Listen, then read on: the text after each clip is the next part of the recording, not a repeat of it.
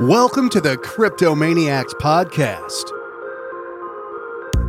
Join Taskmaster 4450 and John G. Olson each and every week as they dive into the crazy world of cryptocurrency. If you are new to crypto or you've been through a few bear markets in the past, this podcast is for you.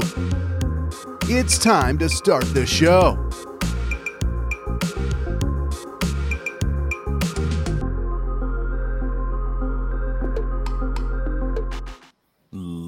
Ladies and gentlemen, children of all ages, welcome to another Maniacs podcast on the glorious Hive blockchain, streaming for your view and pleasure on Vim, and this will always be uploaded on ThreeSpeak. Funny we mentioned ThreeSpeak, Task. Why is ThreeSpeak a unique situation and a project to be discussing this glorious Tuesday afternoon? I don't know, because we like Dan and Starkers. Yeah. Okay. Eddie's been on. He's a nice guy. Eddie's a nice guy. Yeah. Oh, we have a guest. Oh, yes. Vaultec is involved in a few different projects on Hive, and maybe one of them could be ThreeSpeak. I don't know. No, yeah. Maybe. Ladies and gentlemen, today we have a very special guest, a new guest to the show, which means they get a badge, Task, which is always exciting. I love giving out badges, but Vaultec from SPK Network, ThreeSpeak, and a whole bunch of other things is here. Welcome to the show, sir.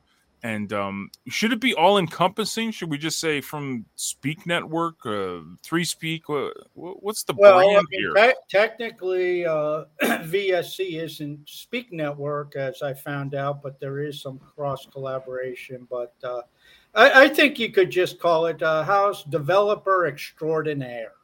That way his tentacles can go wherever they go, and all for the improvement of Hive. I'm my own brand.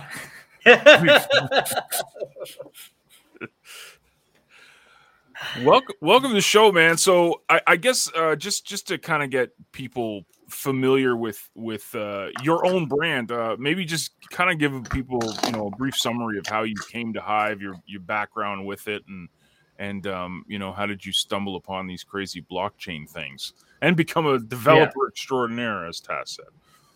Yeah. So it started in about 2015 or so.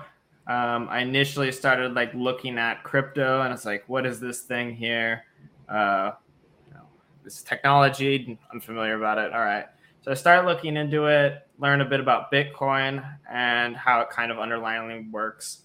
Ran some test nets and stuff to experiment with the code and how do I mine Bitcoin and create this arbitrary virtual currency that somehow people just create.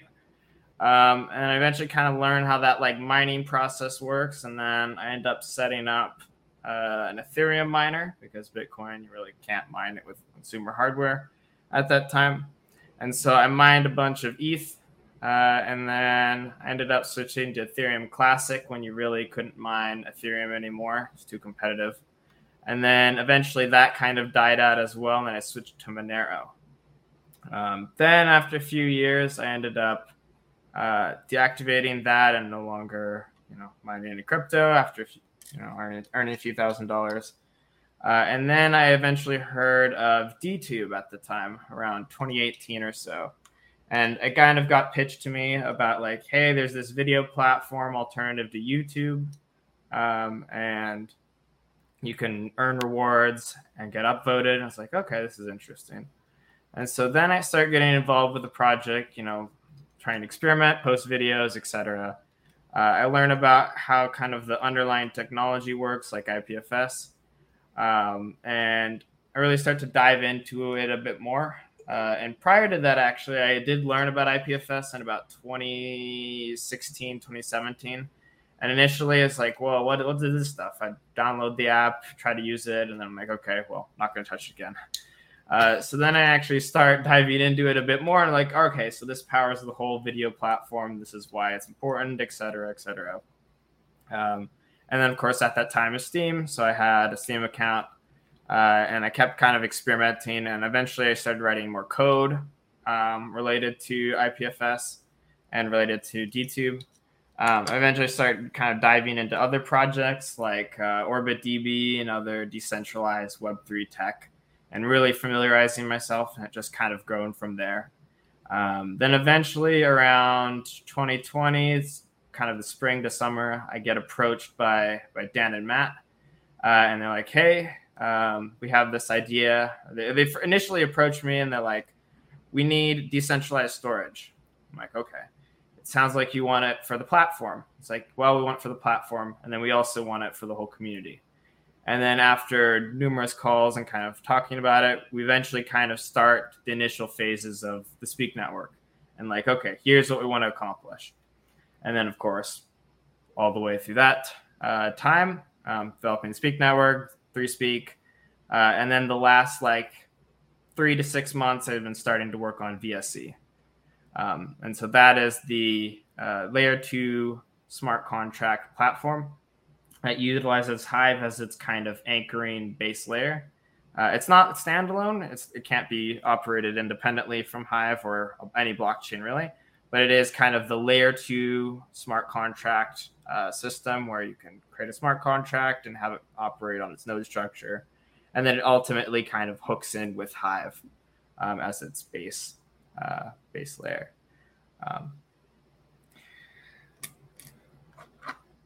So basically what you're saying, just to start with, well, before we get to that, we'll talk about anchoring later.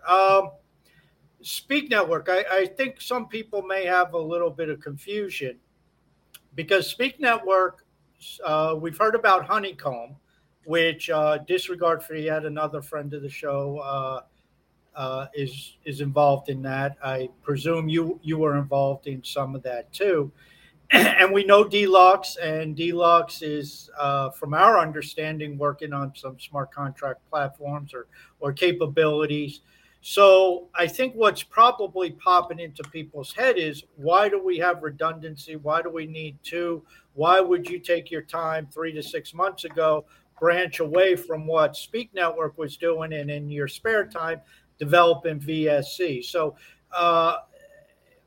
maybe you could tell us the differences between them, what the focus is, and what really inspired you to kind of branch off on your own or tangent and say, I'm going to do something a little different, and here's why. Yeah. So the first kind of thing to compare the two, just directly apples to apples kind of thing, is the contracts that do exist in Deluxe are these very kind of like system level contracts. So you have each validator has their set of contracts that's operating, and those, to upgrade them, you kind of need to have like the votes. So you need to have all the validators to agree to upgrade.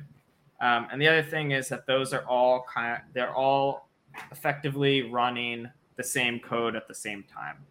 So you have every node is running the exact same smart contract interface, smart contracts. All the different contracts that are running, they're all running at the same time. And you really don't have this kind of open interface where anyone can hook in and deploy a contract. The other thing is Deluxe, the Honeycomb software is mainly targeting tokens and very specific kind of sets of use cases like the Speak Network and maybe some others. So you don't really see like the kind of generalist smart contract focus. Whereas like something I'm building is heavily focused on the smart contracts, and anything that's related to tokens is much less, much lower priority. So that's not something I'm necessarily targeting right now at all. It's mainly oriented towards building that generalist smart contract interface. And then aside from having those smart contracts, also having a very strong core that allows it to scale. And not just like scale in terms of being efficient, but actually being able to scale in terms of mass usage where you could have thousands and thousands of dApps operating on it. And that's a big challenge, of course. And to build it onto an already existing system, that's also a lot of work to do. So I kind of been branching off and creating this side system where I could just focus on these main things that I care about, and then really kind of mature that into a bigger piece of technology. So I've been testing the concepts behind it. So like the VM and some of the validation stuff now with the multi-sig, and trying to de-risk as much as possible of like, hey, this is what I want to build, and this is the technology that I'm trying to test, and then eventually move towards like bigger and bigger adoption where it's actually a main contender in terms of smart contracts and eventually kind of more token stuff. But right now it's not really sufficient for any kind of token, and that's not really the purpose of it. But that kind of technology could be used for such a thing in the future. It's mainly oriented towards the smart contract side. Okay, this brings up two questions. One that I have and one that was actually posted in the Threadcast. You said you envision or hope to create something that could scale to thousands and thousands and thousands of contracts. And you said that's not easy with existing technology. So my question is, how does VSC propose to solve that? Yeah. So first thing, all of the kind of data on the system will be on IPFS. Some stuff there might be some exceptions, like core transactions and core data. But most of the data will be on IPFS. So that allows the actual system to shed the data. So like if you don't really want to have that information, you could delete it, and then also shard it. So you can have multiple sections and slices of the network that only need to store so much information. So if I only care about the Splinterlands contracts, hypothetically, I can pin those and index all of that data, and I don't really need to index anything extra. Like I don't need the Leo Finance contract or something else along those lines. I could just focus on that one set of data. And then the other thing is the actual structure of these transactions is very kind of lightweight. So all of the kind of data structures that exist can exist in that paradigm of where you're having stuff separated off and scalable. So each contract actually has kind of a folder on IPFS that every object is individual. So you can pull individual objects and you can pull the things that you want from that data. And you don't need to like do a massive indexing to get all of that information. So if you want like a list of NFT owners, that might be one set of a contract, but you don't need the rest of it. Then the other thing is the actual incentive structure behind it. So everything is being done via HBD in the form of kind of a flat fee. So everyone pays a flat fee to the network. And then later on, you could do like staking stuff where we can you stake some HBD, and then that interest is used to pay for the transaction fees. But the then result is there is HBD that is being used to pay for the transaction costs. And then that HBD can be redirected to executor pools. So these are groups of nodes that execute and maintain a smart contract. And there could be hundreds of different groups per each contract or per each contract out there. So you could have one group for one contract, one group for another contract, etc. And so the more and more of these groups that are created, the more it actually scales out. And so the core of the network doesn't actually change all that much. The amount of traffic on the core of the network doesn't increase a lot when you're creating all of these different groups and creating all of these transactions to these different contracts. So if you had a Splinterlands that had 1 million transactions a day, that core kind of communication layer between all the nodes, which is that kind of anchor chain that goes on Hive, doesn't actually increase exponentially in like traffic. So as long as there is a consistent amount of nodes that are on the network, which you're of course incentivizing that to happen, it should increase the capacity of the overall network to like counteract any kind of increase in volume. Okay, well now you stimulated another question before we get to the one from Tokenized. There's seems to be debate within the blockchain developer world regarding smart contracts, on-chain versus off-chain, base layer versus layer 2. Many people have talked about the risks, but I think more importantly, I seem in my limited viewpoint to believe it centers around scalability. And when you look at, let's say, the Ethereum cluster, the EVMs, those, for the most part, I guess, are all base layer smart contracts. So if you're the equivalent of a witness on Ethereum, you're running an Ethereum node, you would have to have that because that's in the base architecture, if I'm understanding it correctly. If with your system, not every node has to run every smart contract because, as you said, you have these cluster of nodes. So you could have these 100 nodes run this one smart contract, then another smart contract pops up and it's 50 other nodes that aren't related to the first 100 nodes. Is that correct? And is my understanding of the different sides of the debate there, is that how it is? Yeah, no, that's correct.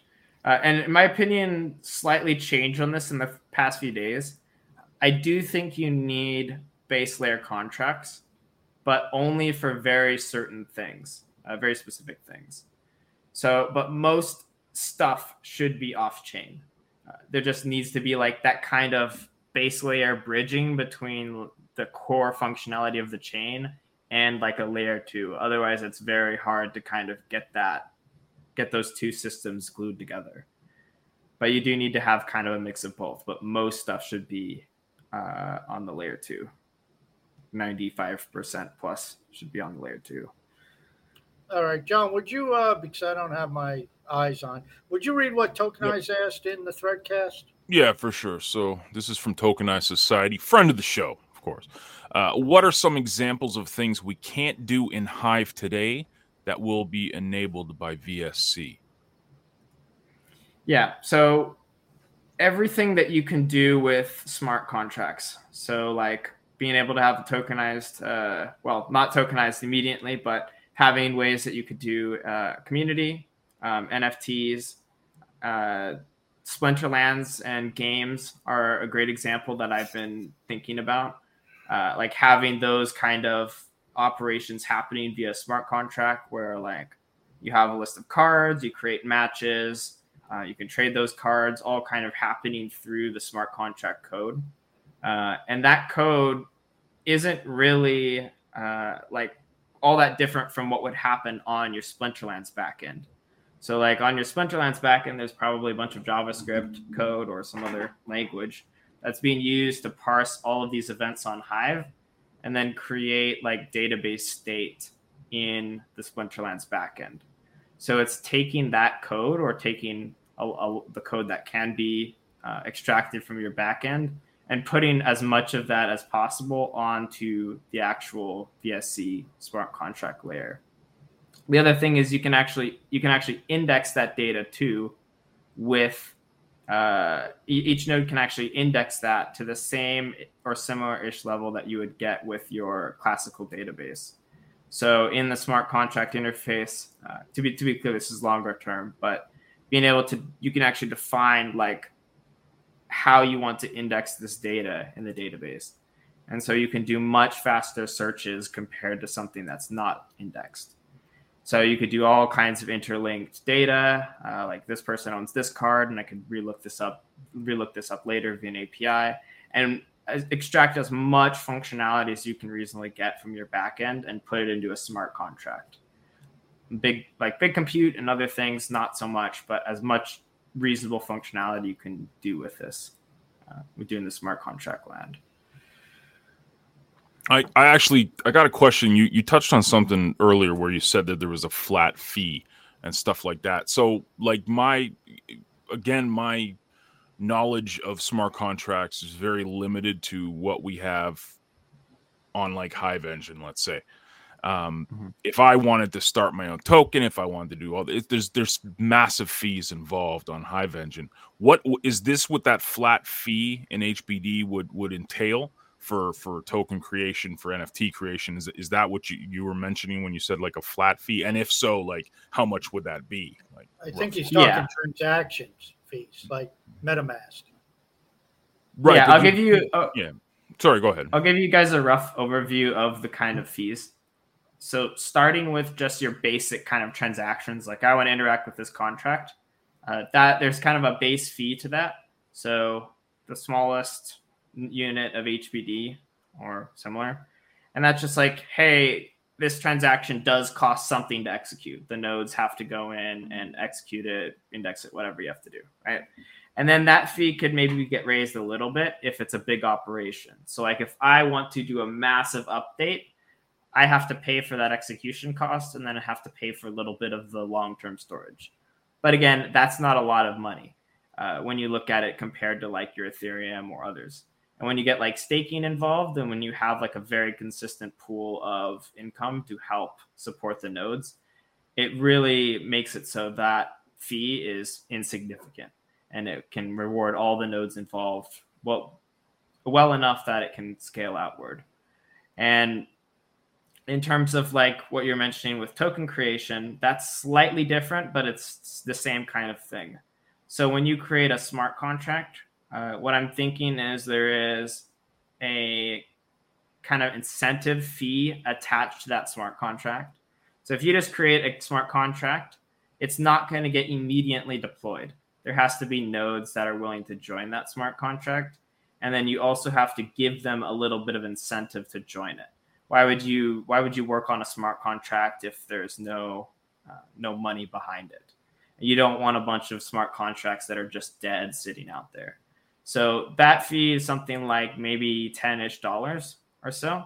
It could be adjusted. I don't know what that exactly looks like yet, but there is kind of that incentive fee attached to those bigger operations. Now, if you're interacting with a smart contract, let's just say you have an already existing smart contract that's like an NFT smart contract, and you want to mint some NFTs to that, that's calling an already existing contract and calling an already existing operation. So you don't pay anything extra to create that contract. It's just interacting with that already existing contract. And then you're just paying the execution costs and storage costs associated with that operation. So, okay, so if I'm understanding, let's say John decides to create a NFT smart contract. So he pays, let's say 10 HBD, he creates the contract, there it is. Now I go into his contract and I say, I want to mint 500 NFTs. Now it's going to cost me, I don't know, I'll pick a number out of my head, like 0.005 HBD to execute with any smart contract in a basic form. And like you said, if I'm doing a major update or something, maybe it costs a little more. So now each of those NFTs would cost me 0.005 HBD. So 500 of them would cost me, like half, like 50 cents. Am I understand that correctly? So the base fee would be for the entire kind of operation. And then if that operation costs a lot, it'll then kind of add it on. So it's not like on a per NFT basis. It's for the entire operation. Yeah. Oh, okay. Because you can do bulk operations with all of those NFTs. So the fact that this is HBD has got to Taskmaster's attention right from day one, I can guess. Yeah. You should have seen me when he told me. Yes. Yeah, he was excited. Is this like, I don't want to play crystal ball here, but what would this mean for HBD, for Hive as a whole? Let's say that this is based on the stable-ish coin that we love so dearly. Like what would you anticipate this would mean for Hive? In terms of just the token, like HBD, or just like use case order attention to it and more excitement, like just we're playing crystal ball, like Yeah, that's kind of a hard question to answer, but I can try to give a rough overview. I mean, you're going to see like increase in demand for HBD, since you're going to want that for transaction fees and staking and whatever is needed. And then you'll likely see an associated demand in Hive as well for doing that. So you still need some Hive to interact with it. Not a lot, since the operations, again, are off-chain. But then from kind of a broader sphere, like you'll see a lot more applications using this system and then bringing in a lot of demand for HBD for those apps. And so for those users, you could see like an app coming in and buying 10,000 HBD and then staking it and then using all that staked HBD to pay the transaction costs. And those kind of bigger apps, the more and more that they adopt this tech, the more demand for HBD there will be. But again, that's all, I don't even know what could happen there. It's up to speculation. Well, I think before getting to that point, I think it's, you mentioned that there are maybe a few instances where base layer smart contract would be preferential. That will not be on a Hive, at least anytime soon. Outside of those few base cases that you have in your mind, is it safe for me to say once VSC is constructed, that even in the initial stages, it will be able to do most of what you can do with smart contracts on the EVMs? Again, there may be some edge cases that you're not going to support initially, but for the most part, if it can be done on an EVM, it'll be able to be done on VSC. Is that a safe statement? Yeah. So we're utilizing a library called VM2 that basically gives us an entire JavaScript VM. And in that JavaScript VM, we can plug a lot of APIs into it that you'd need for the smart contract, either like getting the incoming transaction data or writing some state to a database somewhere. And so we're kind of bootstrapping all of that functionality immediately right off the get-go. We're not needing to write any code that's like building a VM or building any of that fancy tech. We're just taking that JavaScript VM and plugging in some more technology into that. I think Hive Engine uses the same tech, except it's all through the kind of Hive Engine outside sandbox context that makes it so you can't really do stuff like this. But all of that kind of like basic coding that you can do with an EVM, you could do in this system.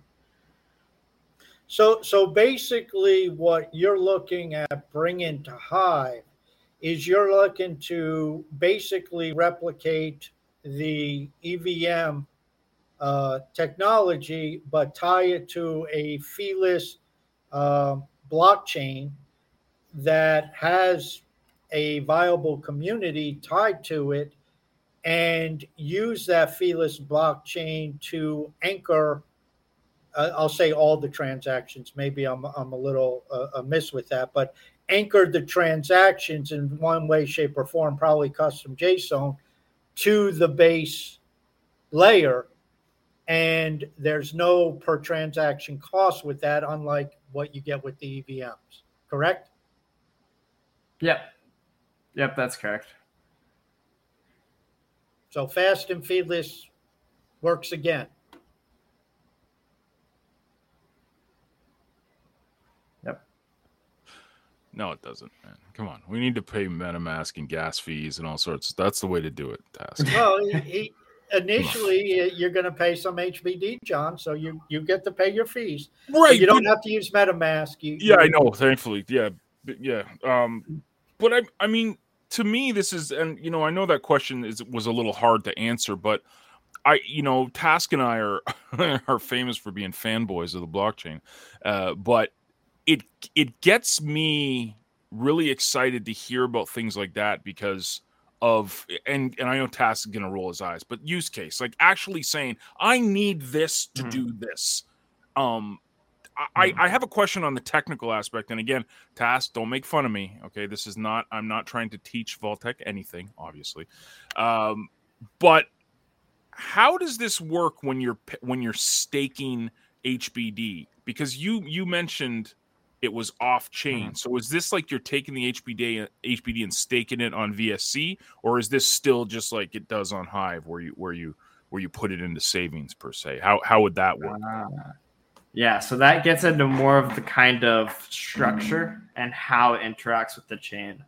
We already kind of talked about the anchoring a bit, but there's something more to this.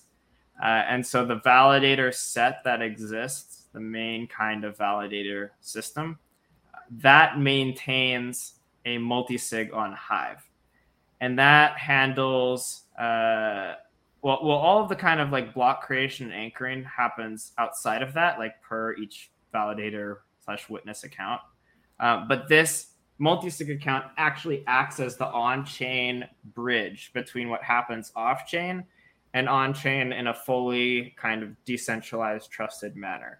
So that's actually moving funds. That's actually staking and holding it in savings. That's holding funds for smart contracts. That's doing swaps in the future, of course, and doing all of those kind of more advanced interactions on-chain.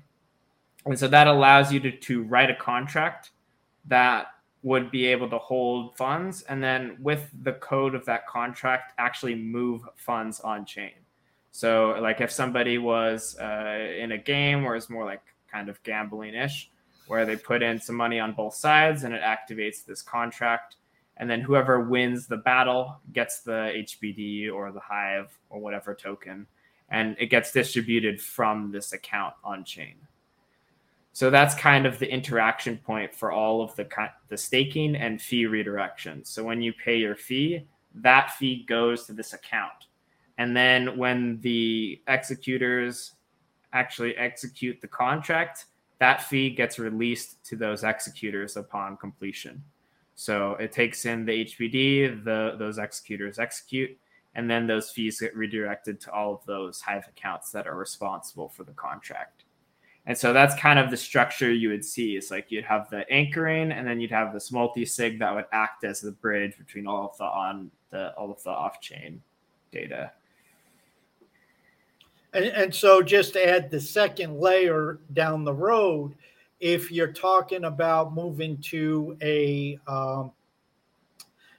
stake-based system, then the HBD that's in that wallet on chain would simply be dropped into savings. The money paid out of that, the interest, would then be claimed on a monthly basis, and that would be used to distribute effectively on the per transaction basis. So I would somehow get some recognition if I put up, let's say, 20 HBD and I send it from my wallet into that wallet, the system would know that I have 20 HBD worth of transactions. And if I don't use them, I don't use them. So be it. But they're there if I need them. And then that's the transaction cost on a per transaction basis effectively, even though you may do it on a net basis. I don't know. But the transaction cost would then come out of the interest, correct? Yep, that's exactly right. And would you do that on a per transaction basis, or would you net that on a weekly or a monthly basis where the nodes got paid, once a week or once a month or something like that? I'd have to see how that worked. There is going to be like a live balance available.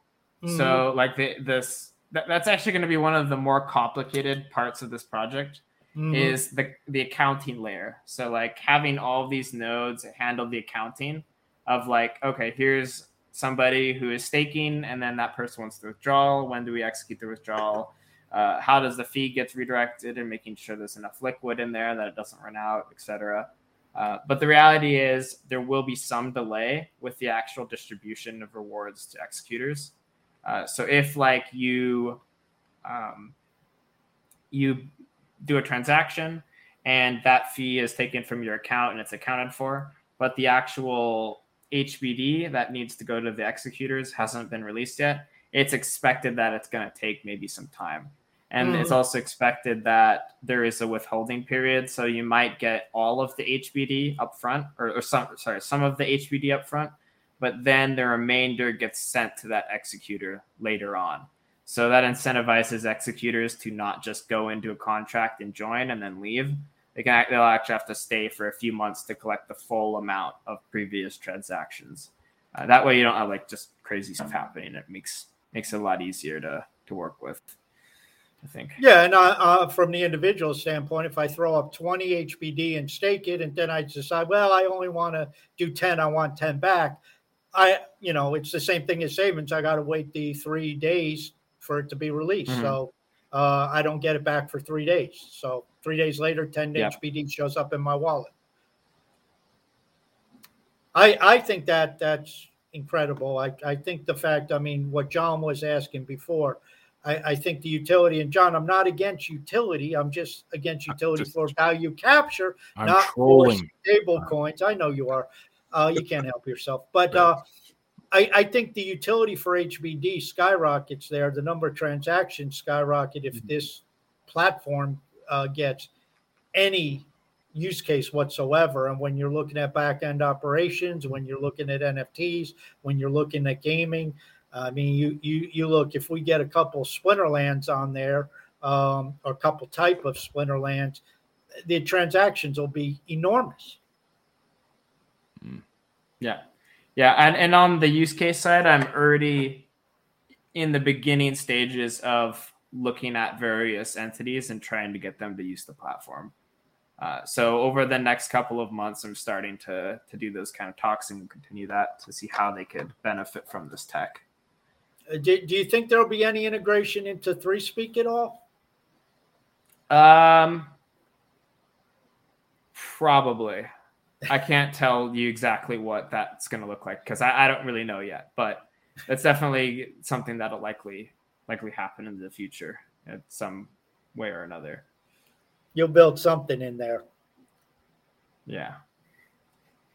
That's awesome. That's fantastic. I mean, something you mentioned, I picked it up, at the beginning of the talk was you mentioned, this Web3 stuff. You were really interested in it and all these apps. This is again, kind of not necessarily on VSC, but more of, your opinion of it.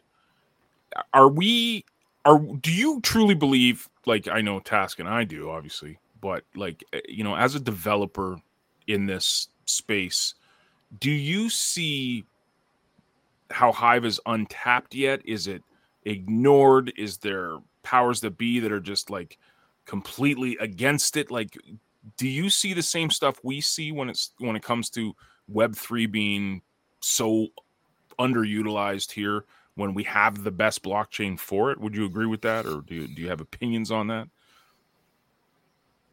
Yeah, I think you need a lot of those kind of features in either the chain or something above it that make the difference to apps, like smart contracts or good UX when it comes to counts. But I really think the biggest issue that Hive faces right now, and Web3 in general, is really good products, actual user apps that make use of the tech and then also make use of it in a decentralized way as much as reasonably possible, and actually gets people to use the underlying system. And I think you can see good examples of stuff that has succeeded, like Splinterlands, onboarding thousands and thousands of users, but they're also struggling on the tech side of like, they really can't scale. And they have to create all of these accounts and buy more HP and do stuff through bulk systems and all this other things to work around those problems of high transaction costs when it comes to millions of users. And so you really need to have a kind of mix between what exists on the back end in terms of tech and actually products that face the users. Yeah, you mentioned that. I think that for everyone that's out there that might be thinking of developing something, the user experience, you hit it on the head, man. This will the problem, the solution for all this is more users, and everyone says that. The problem is, like you said, if you have a product that people actually want to use, they will come. They will come. If it's really easy to use and enjoyable, and they actually want to use it, they will come. And I agree with you. Like, the majority of the apps out there just don't have that yet for whatever reason. So, yeah. Yeah. And the other thing, this is a bit more of a side comment, but in terms of messaging, I think Hive needs to improve quite a bit in terms of like how it's communicated with the broader ecosystem. Because everyone's on Twitter and everyone talks about Hive, and we're in our own kind of group, right? We're all we're all talking to each other, and we all kind of know what's up. But when it comes to the broader group, like, there really is only so many Hivians, and that's only so many people. But then there's this much bigger ecosystem there. So the kind of messaging that exists on these social media platforms needs to be much more like laser focused, and then also actually integrating with these other platforms where you can, like having on ramps from Ethereum to Hive, having I'm not talking about tokens, I'm talking just about like signups and stuff. Having ways that these users can actually come onto the platform in a way that is very easy and seamless. And then when it comes to like the messaging and people talking about this, it's very laser focused. Like, hey, you can log in with your Ethereum and you go on Hive, and then you get this set of advantages on Hive. And then there you go. Like, people will come. And we're kind of already building that for 3Speak. Like being able to go in with your MetaMask and log in and then post off chain. And then also eventually like actually have a proxy account on chain that's doing some of those other operations for you. But you need more of it. You need every app supports it. PeakD, HiveBlog, Leo Finance, everyone needs to have this tech integrated so that regardless of what front end you're logging in with, you can log in with Ethereum, Bitcoin, all these different systems, and then you can interact with the chain that way. And like also having good signups as well. So like if you want to sign up with your Hive account natively where you don't use any blockchain, you just use some, I don't know, email password or SSO, all of those options should exist. And all of those options should likely be shared in some way. So like you don't have a separate account for 3Speak and a separate account for Leo Finance through your email password or something of that nature. It should all be kind of the same layer. And one of the things that we were talking about internally, actually preparing for the Las Vegas convention, was doing a simple like 10-second sign-up system. So having a way that you could take like Google Authenticator or Authy, scan a QR code on the computer, enter in the OTP code, boom, you have a Hive account. Simple. You could do that across all dApps. It's using already existing stuff that you have on your phone, and it just works. Doing something like that across every dApp, amazing win. Immediate like user adoption. You don't even need an email password. You could just scan a QR code, enter in an OTP code or some other code that's generated on your phone, and you could log in. Very, very, very easy for the end user. And it makes it look like it's just no different than Web 2, or maybe even better than Web 2, if you can minimize the amount of steps for that whole thing. So that's the kind of stuff we need to start heading towards with products and messaging and actual tech that's being built into those products. For sure. I don't know if Task is frozen or if he's no, still I'm listening. You're there? Just learning. Oh, okay. No, because you mentioned that you were having power issues, and you might have. So I didn't know if you don't say anything for a couple minutes, man, and you're just standing there. I know you're a robot and everything, but like, give us something. So maybe it'd be good to tangent because there's some going ons with Speak Network, and there was a developer call that they opened up so people could listen in last week. And there was an announcement, and evidently they're getting close to some rollouts there over the next, I don't know, maybe 2 months, 3 months, whatever the case may be. So do you want to give a quick update of where things stand with Speak Network and what are some of the hot buttons that people can expect in the near to medium term? Oh, yeah. Yeah. So first thing, We recently released our cluster rewarding solution. This is kind of an interim bridge between now and when we roll out proof of access on a full mainnet. And so we're doing rewarding of storing our 3-speak IPFS videos via Hive upvotes. So every node that's running can go in and it'll create a post that's a comment under our main parent post, and then we do some validation on our end, and then we would distribute an upvote. It's not perfect, but it's definitely a midway solution between proof of access. And so that'll help get people storing content ahead of time and getting all of that data stored and pinned. And when we actually move towards proof of access, they could just change the software up and they don't have to do anything different. They already have the data. It's just validating it a different way. And so that gives people actually liquid rewards. Whereas like right now with the testnet, we're giving them test token. And so this is actually giving people real liquid rewards that they could use to buy infrastructure and actually start expanding outward right now. And then when stuff happens with mainnet, then we could actually give them those mainnet tokens. And so that's the main thing we have rolled out right now, most recently. And then in the following next couple of weeks to months, we're going to be doing some much bigger changes on the site.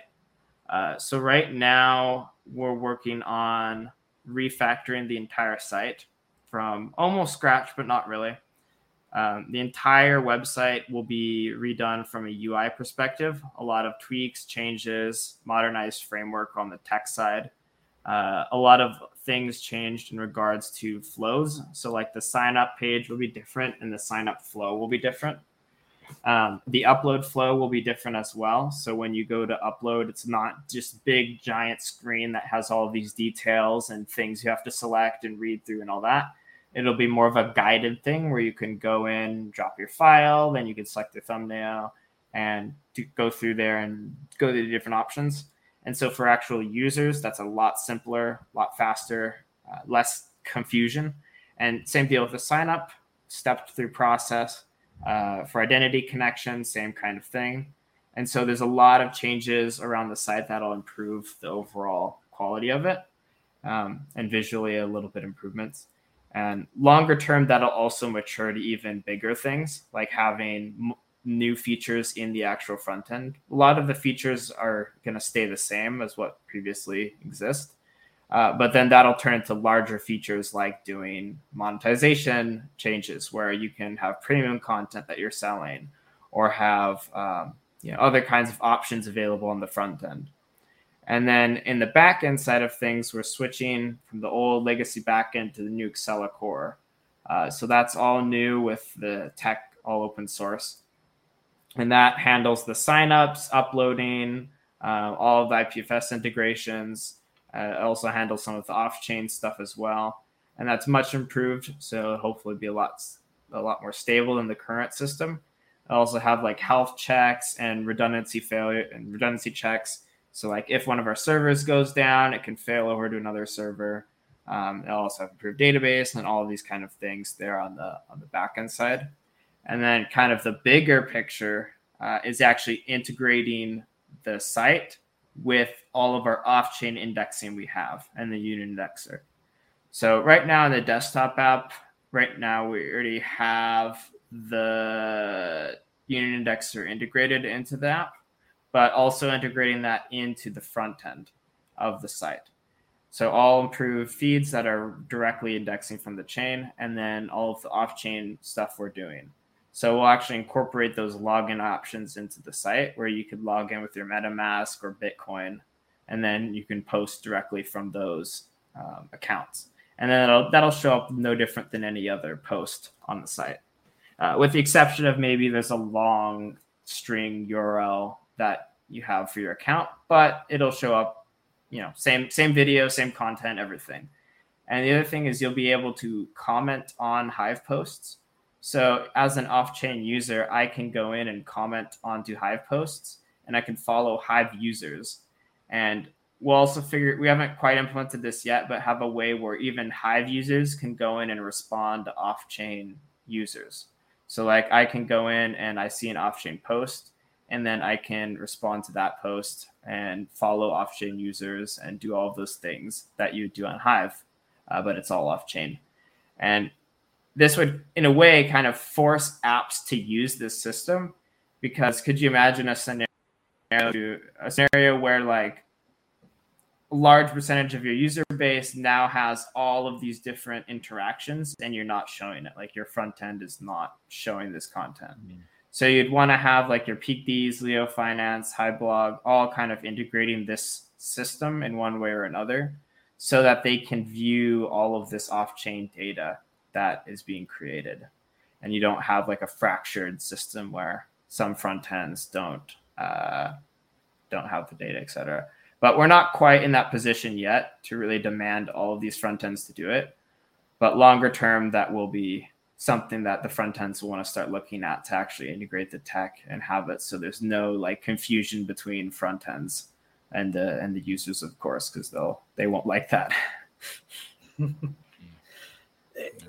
As you were talking, and I'd like your opinion on this. We're accustomed, which is rather interesting, because the financial world, the monetary world, monetary system, which is basically a series of networks, digital networks. You got, if you're traveling overseas and you're in Australia and you use your Visa card to make a purchase in Australia, you got the point of sales network. You have Visa network. You have, because you're dealing in Australian dollars, the Central Bank of Australia. You'll have that merchant who will have a commercial bank. Then you got Swift network. You got maybe Chip. Then you come back. You got the Fed. You got your own commercial bank. You got Visa, on and on and on. And all these networks interact with each other. I mean, they're separate, but they kind of interact with each other. But you go into the internet and you got Google. And that's different from Facebook, and that's different from Twitter. And they're all different networks. They're all siloed. That's by design. And so what we're doing is, our natural tendency is, okay, what's going to be the Twitter killer? What's going to be the YouTube killer?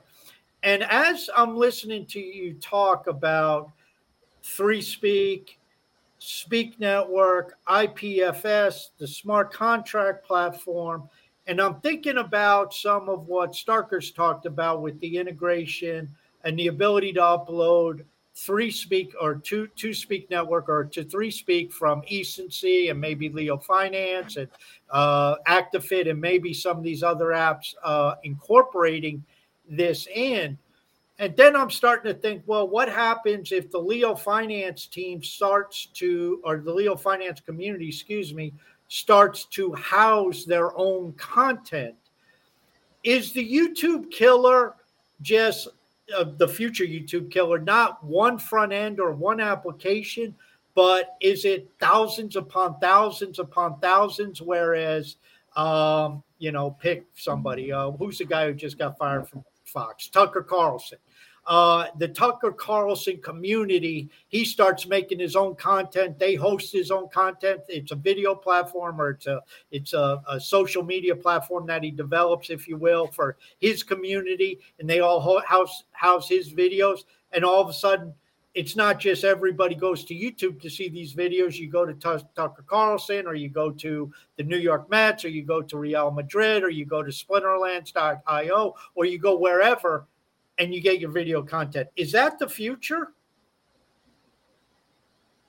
I mean, you're going to see the way you're going to kill YouTube is having a shared protocol and then the good products. The main thing will likely be, well, probably both of those. But with the shared protocol, that is the way you bridge all of this together. Because if you have a bunch of front ends all fighting for dominance and all fighting for user content, that's going to be very bad, since you really won't have a lot of innovation. And for the users, you're also going to have a lot of kind of like, do I choose this platform or this platform, or this platform? When the reality is all of these front ends are just skins to the same thing. And we don't really know what the right skin is yet.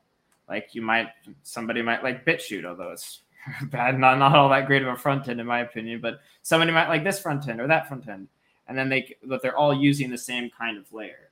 And you already see kind of that thing happening, but indirectly. There is lots of people who make parody accounts of popular creators and then just clone their videos and post them on BitTorrent or on ThreeSpeak or other places. And so you already see like content mirroring happening a lot, and you're not going to really be able to stop it. So why don't you just create a layer that already does that for you without needing the user to do any work, and without the risk of a bunch of people just copying the content and trying to make a buck or two off of it. And then you get all the same benefits as trying to do a bunch of mirroring, but you have the same shared protocol, same data. You're not needing to redundantly store it and do all this other fanciness to accomplish the same kind of goal, or the same goal that the users want, at least. Okay, so what you're saying is if Tucker Carlson's site uses this protocol, and the NFL uses this protocol, and Real Madrid uses this protocol, and so you get all these different, essentially front ends, to use your term, using this protocol. If I go in through leofinance.io, I'll be able to access the NFL stuff because it's all in part of the same protocol. It's just changing where I'm just using a viewer, essentially. Is that correct? Yeah, exactly. And the NFL will probably have their own site that's hooked up to their own community. But if you go to a front end that has it's set to every community, you could just go on their community, see the same videos, and you're good to go. You can watch okay. So you'll have NFL, which will just restrict to NFL content. But if I go to whatever the version, let's say Peak D, and Peak D says, screw it, we'll just, whatever's in this protocol will show you, just search for whatever you want. Yeah. Then you can delve in through a general purpose app like Peak D and see whatever you want. Yeah. And there might be 1,000 Peak Ds. That's pretty slick. Dude, so much going on.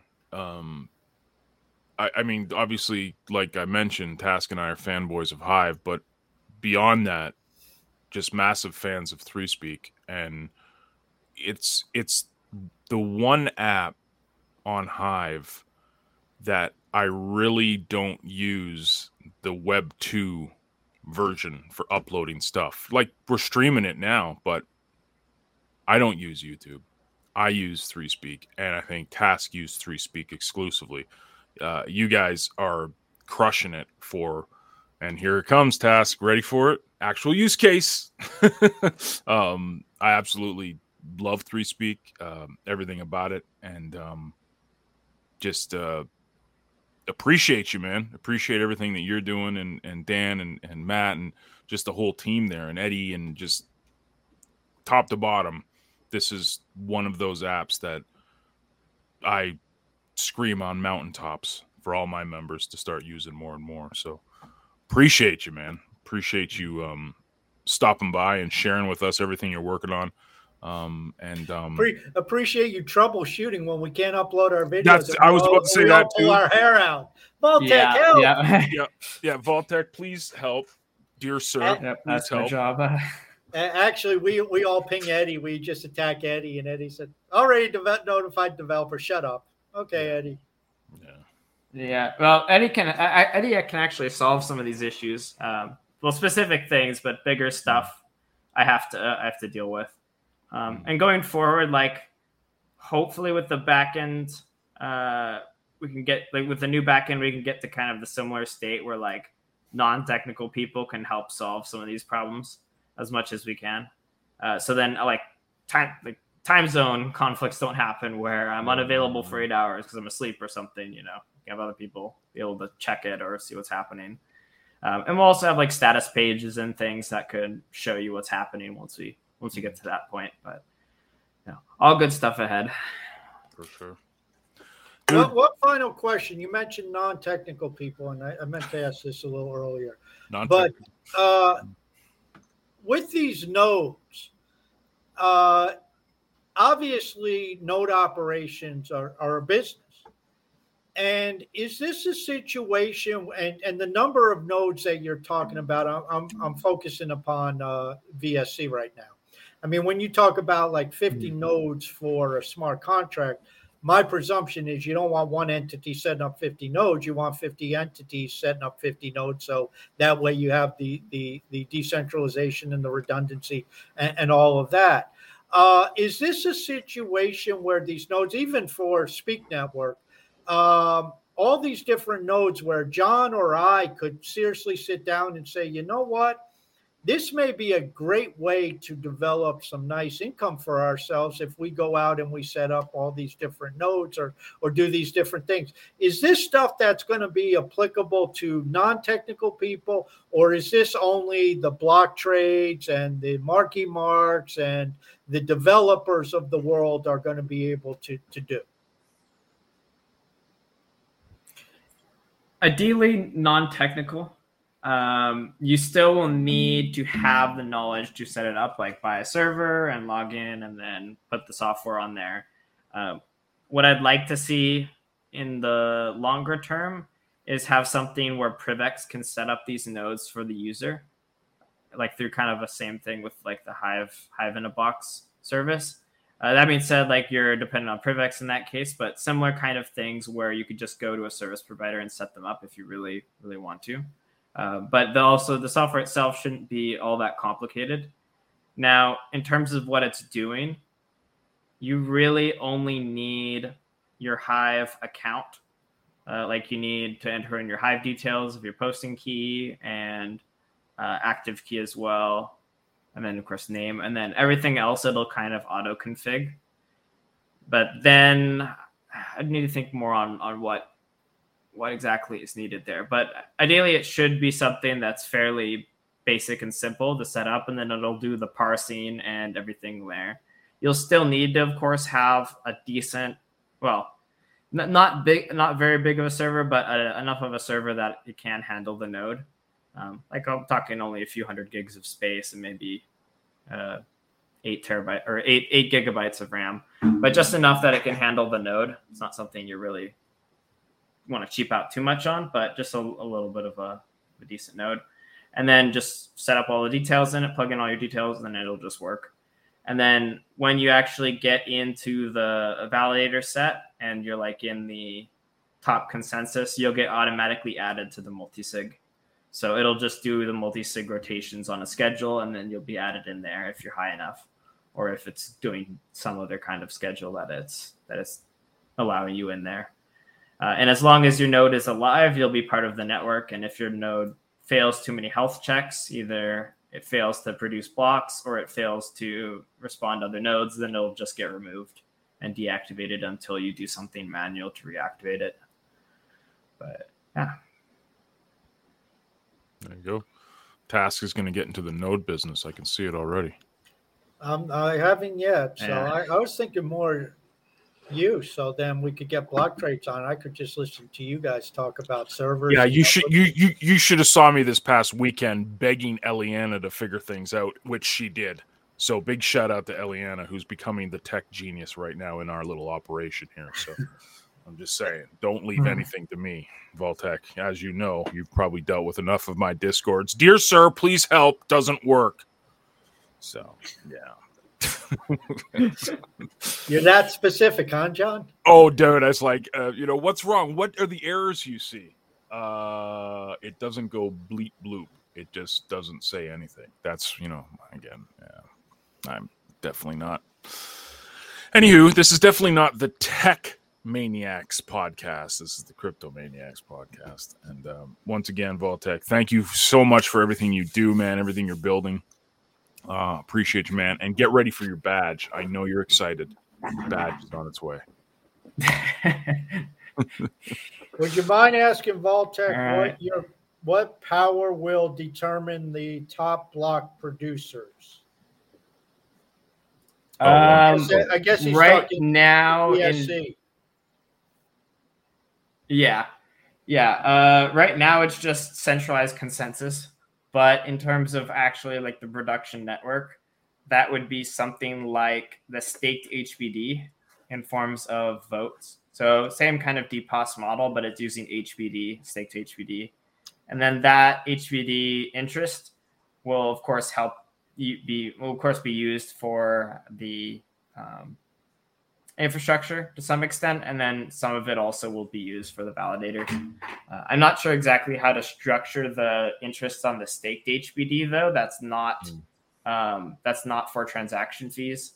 So I'd have to do some more thinking on that, but definitely something where you're staking and then that DPoS vote is used to determine the top validators, top block producers. Heck yeah. There you go. Cool. All right, guys, thank you again. And thanks to everyone in the chat. Yeah, thank you, guys. And make sure you check out Vaultec and all of the Speak Network and 3Speak stuff that's going on. It's a must on the blockchain. Toodles. Well, one other account, VSC.network. I believe that's it, right, Vaultec? VSC.network is... Yep, VSC.network. Thanks for listening to the Crypto Maniacs podcast. We hope you enjoyed the show and look forward to hanging out with you again next week.